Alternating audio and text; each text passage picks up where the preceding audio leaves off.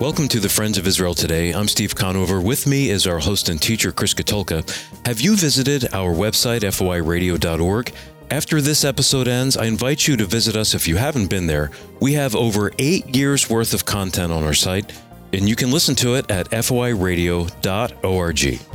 Steve, did you know that this June is going to mark the 56th anniversary of the Six-Day War, a very important strategic war that Israel was a part of as its surrounding neighbors, Lebanon, Syria, Jordan, Egypt, and more, attacked the Jewish state? Well, we're going to talk about that over the next 2 weeks, and we're going to actually be looking at not only the history of the Six-Day War, but also the results of the Six-Day War, the impact that it had on Israel, on the Jewish people, but also on political policy and international policy as well. But first, in the news, a sober story. CNN anchor Christiane Amanpour issued a public apology on air after referring to the murder of Israelis Maya, Rina, and Lucy D. as the result of a quote-unquote shootout, when it was actually a Palestinian terrorist attack. The bereaved father and widower, Rabbi Leo D., demanded a public apology from CNN.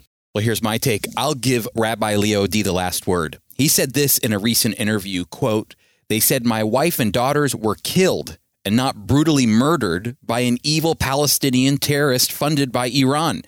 And it's the typical CNNism where they are trying to do a comparison between the victim and the terrorist." Let's continue to pray for the D family.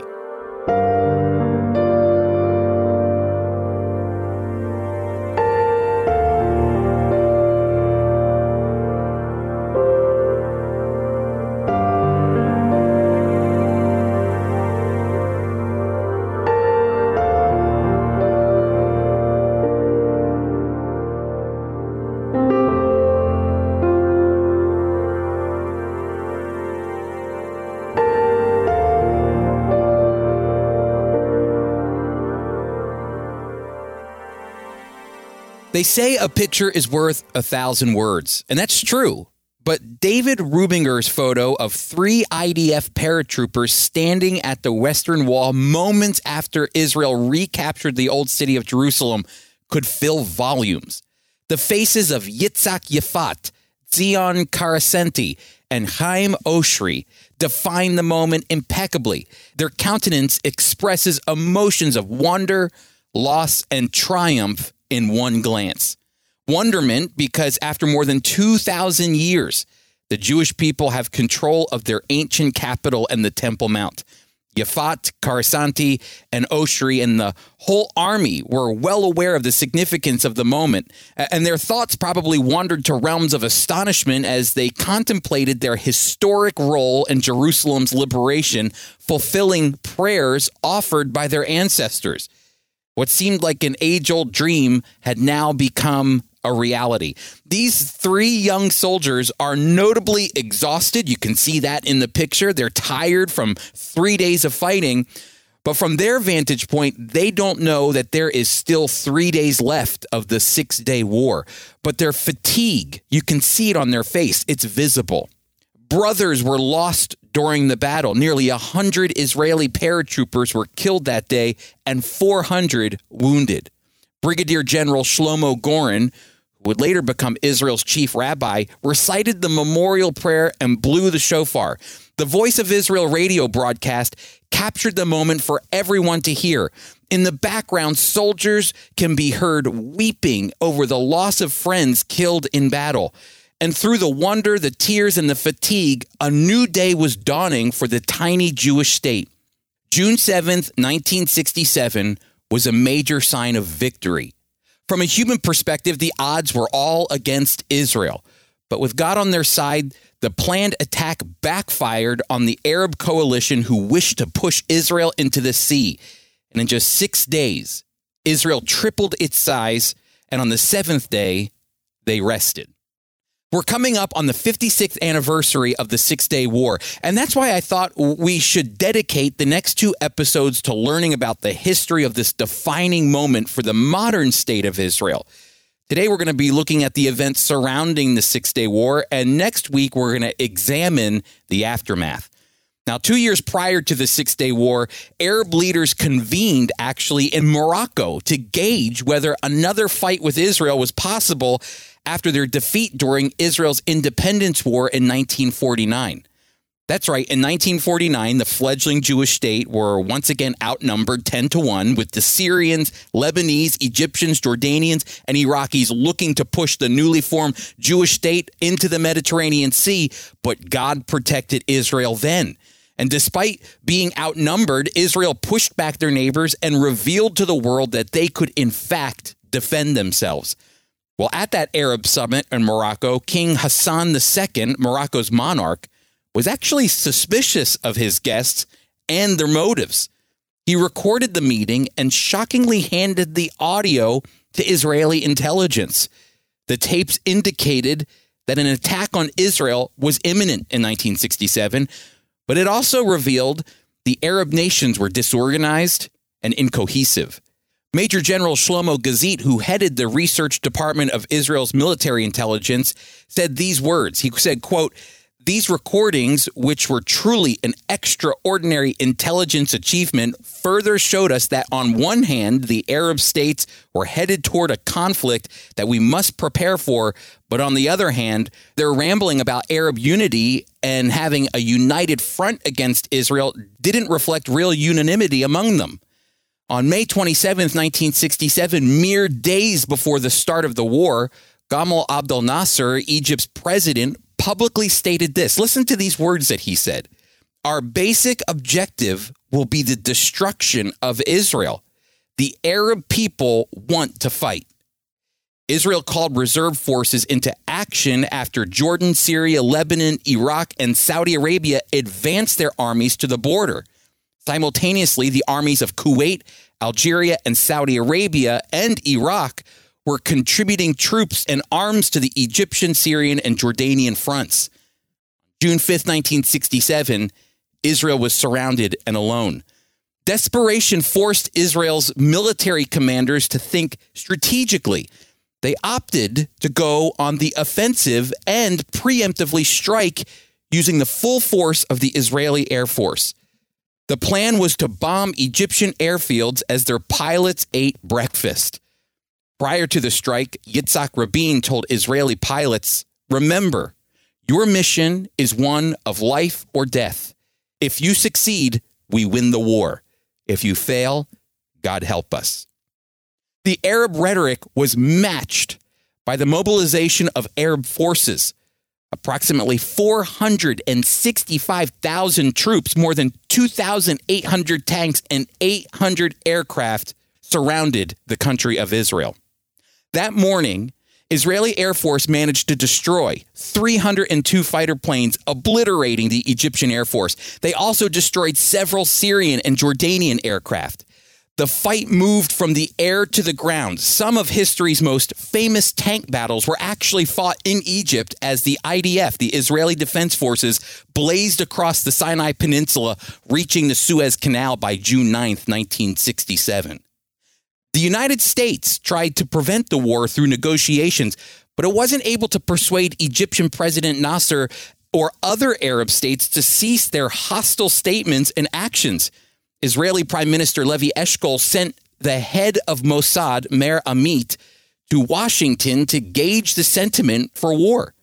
Right before the war, United States President Lyndon B. Johnson warned, Israel will not be alone unless it decides to go alone. Then when the war began, the State Department announced, our position is neutral in thought, word, and deed. So even the United States changed their mind just as Israel was going to war. Arabs started to falsely claim the United States of airlifting supplies to Israel. President Johnson proceeded to impose an arms embargo on the region. France, Israel's other main arms supplier, also put an arms embargo in place after Israel ignored de Gaulle's plea not to go to war, leaving Israel once again with no help. By contrast, the Soviets were supplying massive amounts of arms to the Arab nations. Israeli Prime Minister Levi Eshkol informed Jordan's King Hussein on the first day of the war that Israel had no interest in fighting with their eastern neighbor. However, they would retaliate if instigated to war. Later that day, Israel's capital in West Jerusalem was under siege as Jordanian mortars fell on the Knesset, which is Israel's parliament building. King Hussein's decision to fight changed the course of Middle Eastern history. Within just 2 days, the Temple Mount, the old city of Jerusalem, East Jerusalem, and the entire West Bank were under Israeli control. According to Major General Raphael Vardi, the Palestinians actually believed the Jordanians and other Arab forces were going to occupy Israel quickly.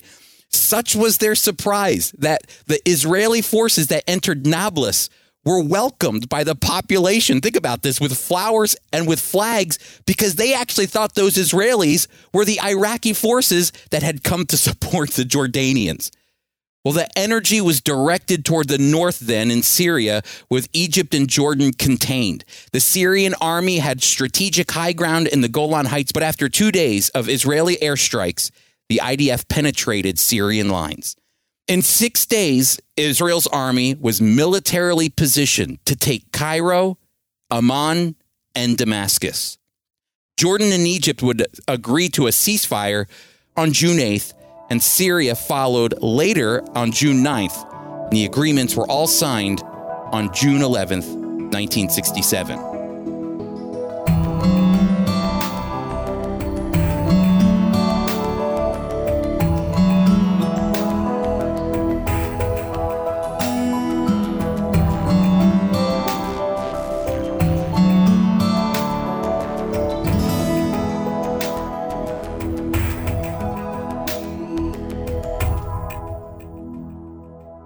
Now, if you love this kind of history like I do, then I want to encourage you to do something. You can actually go to foiradio.org to get more insights into the 6-Day War and all of Israel's modern wars by purchasing the book Israel Always.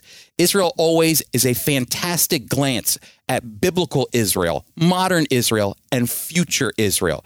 So if you would like to study more about what's happening in Israel, biblical history, and modern history, then I'd encourage you to get Israel Always. You can do that by going to foiradio.org, and there you can purchase your copy of Israel Always.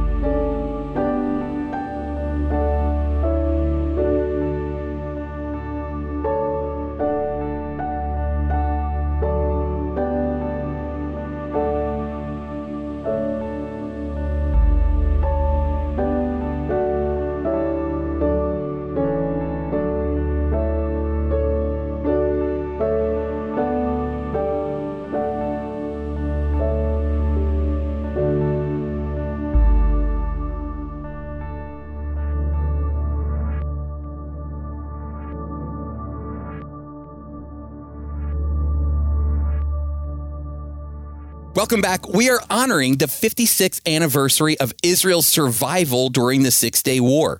We've been looking at the history of the 6-Day War, and the fact that Israel was able to defeat the multiple of Arab nations is a picture of the words spoken by Israel's first prime minister, David Ben-Gurion. David Ben-Gurion would often say this: Israel doesn't just believe in miracles, Israel depends on miracles. And that's what happened during the 6-Day War. But something else appeared during the 6-Day War. In 1963, the Arab League decided to introduce a new weapon in its war against Israel: the Palestinian Liberation Organization, or maybe you know it as the PLO. The PLO formally came into being during 1964 at a meeting of the First Palestinian Congress. Shortly thereafter, the group began to splinter into various factions, but the largest political group, Fatah, would come to control the organization, and its leader, Yasser Arafat, maybe you know that name, would become the PLO chairman and most visible symbol. All of the groups adhered to a set of principles laid out in the Palestinian National Charter, which called for Israel's destruction. The PLO's hostile language was matched by their deeds. Terrorist attacks by the group grew more frequent. In 1965, 35 attacks were conducted against Israel. In 1966, that grew to 41 attacks. In just the first 4 months of 1967, 37 attacks were launched against Israel. The targets were always Israeli citizens. Most of the attacks involved Palestinian fighters infiltrating Israel from Jordan, the Gaza Strip, and Lebanon. The orders and logistical support for the attacks were coming, however, from Cairo and Damascus. Egyptian President Nasser's main objective was to harass the Israelis, but a secondary one was to actually undermine King Hussein's regime in Jordan. That's right, there was infighting among the Arab nations attacking Israel. It's the reason they were so disorganized in their strategy. And we heard about that earlier when the Moroccan king gave the tapes for the Israelis to listen to see that not only were they disorganized, but they were also incohesive. They did not work together as a team. King Hussein viewed the PLO as both a direct and indirect threat to his power. The Jordanian king feared that the PLO might try to depose him with Nasser's help, or that the PLO's attack on Israel would provoke a retaliatory strike by Israeli forces that could weaken his authority.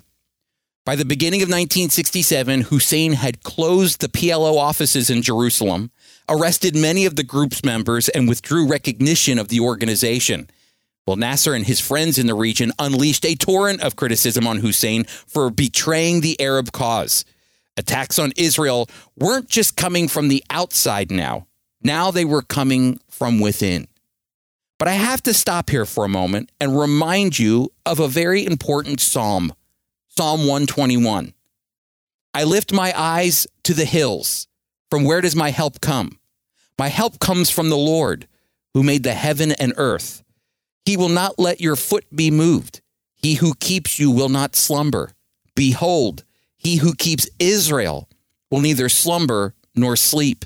The Lord is your keeper. The Lord is your shade on your right hand. The sun shall not strike you by day, nor the moon by night. The Lord will keep you from all evil. He will keep your life. The Lord will keep your going out and your coming in from this time forth and forevermore. He who keeps Israel will neither slumber nor sleep. That passage is as important today as it was when it was written 3,000 years ago. God is not asleep. In fact, his eyes are on Israel. But why? Because they are the apple of his eye. Israel's defeat of their numerous enemies is a sign that God is guiding them and leading them and wide awake.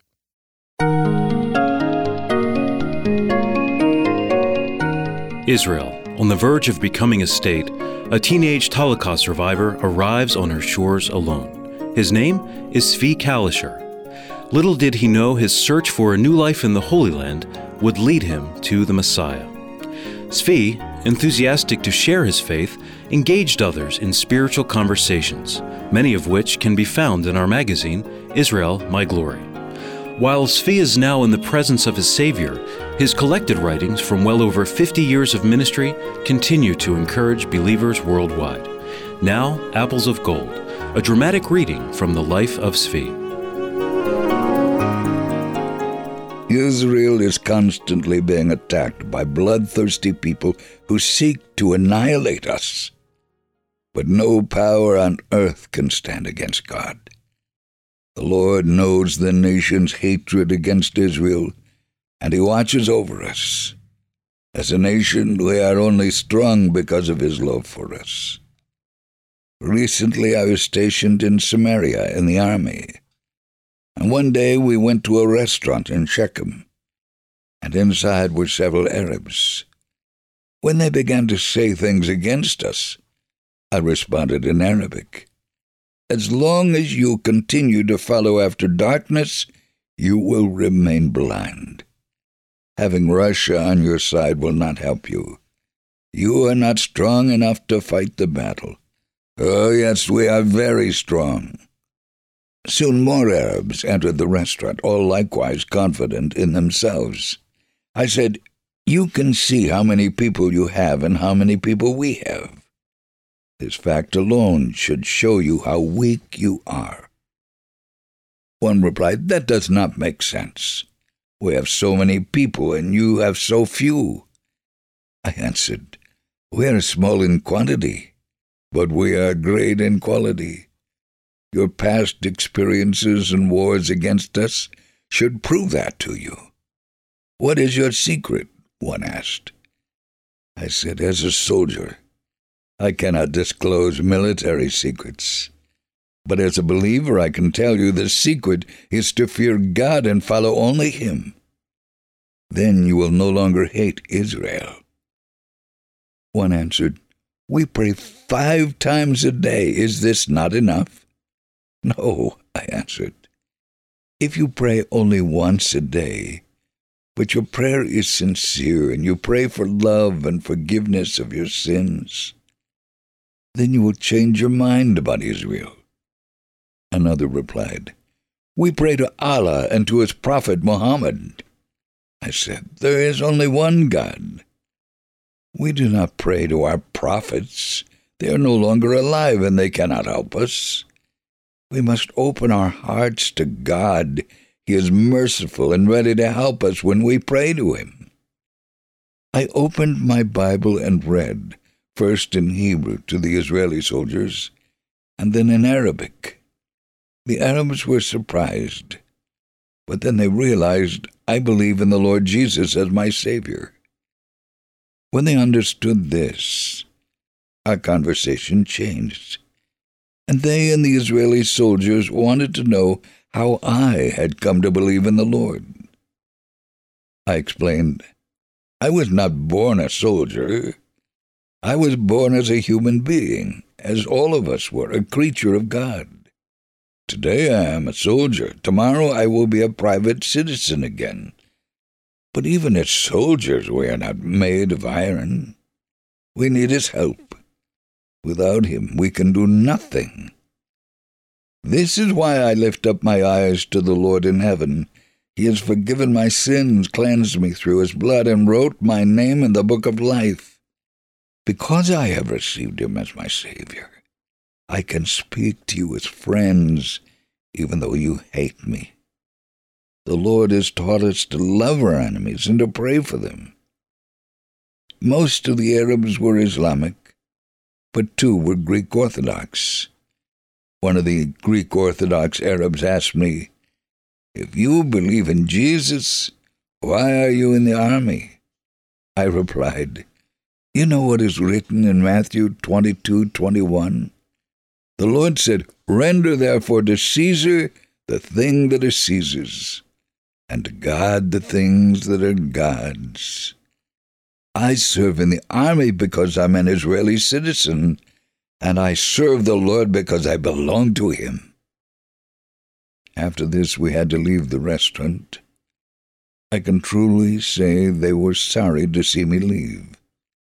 I am happy I have the opportunity to tell them what the Lord can do for us and how He can make Arabs and Jewish people friends.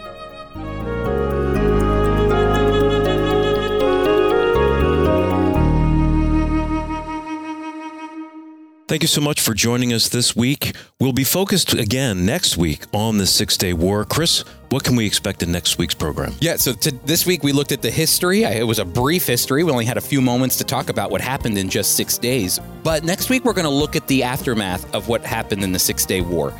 Israel will triple in size in just 6 days. But even more than that, even today, the political conversations that we're having about Israel stem from the 6-Day War. And so we're going to not only look at what happened after the war, but also the way that people are still talking about Israel in relationship to the events of the 6-Day War. We look forward to it. We hope you join us. Our host and teacher is Chris Katulka. Today's program was produced by Tom Gallione, engineered by Bob Beebe, edited by Jeremy Strong, who also composed and performs our theme music. Mike Kellogg read Apples of Gold. I'm Steve Conover, executive producer. Our mailing address is FOI Radio, P.O. Box 914, Belmar, New Jersey, 08099. Again, that's FOI Radio, P.O. Box 914, Belmar, New Jersey, 08099. And I'll give you one last quick reminder to visit us at foiradio.org. The Friends of Israel Today is a production of the Friends of Israel Gospel Ministry. We are a worldwide evangelical ministry proclaiming biblical truth about Israel and the Messiah while bringing physical and spiritual comfort to the Jewish people.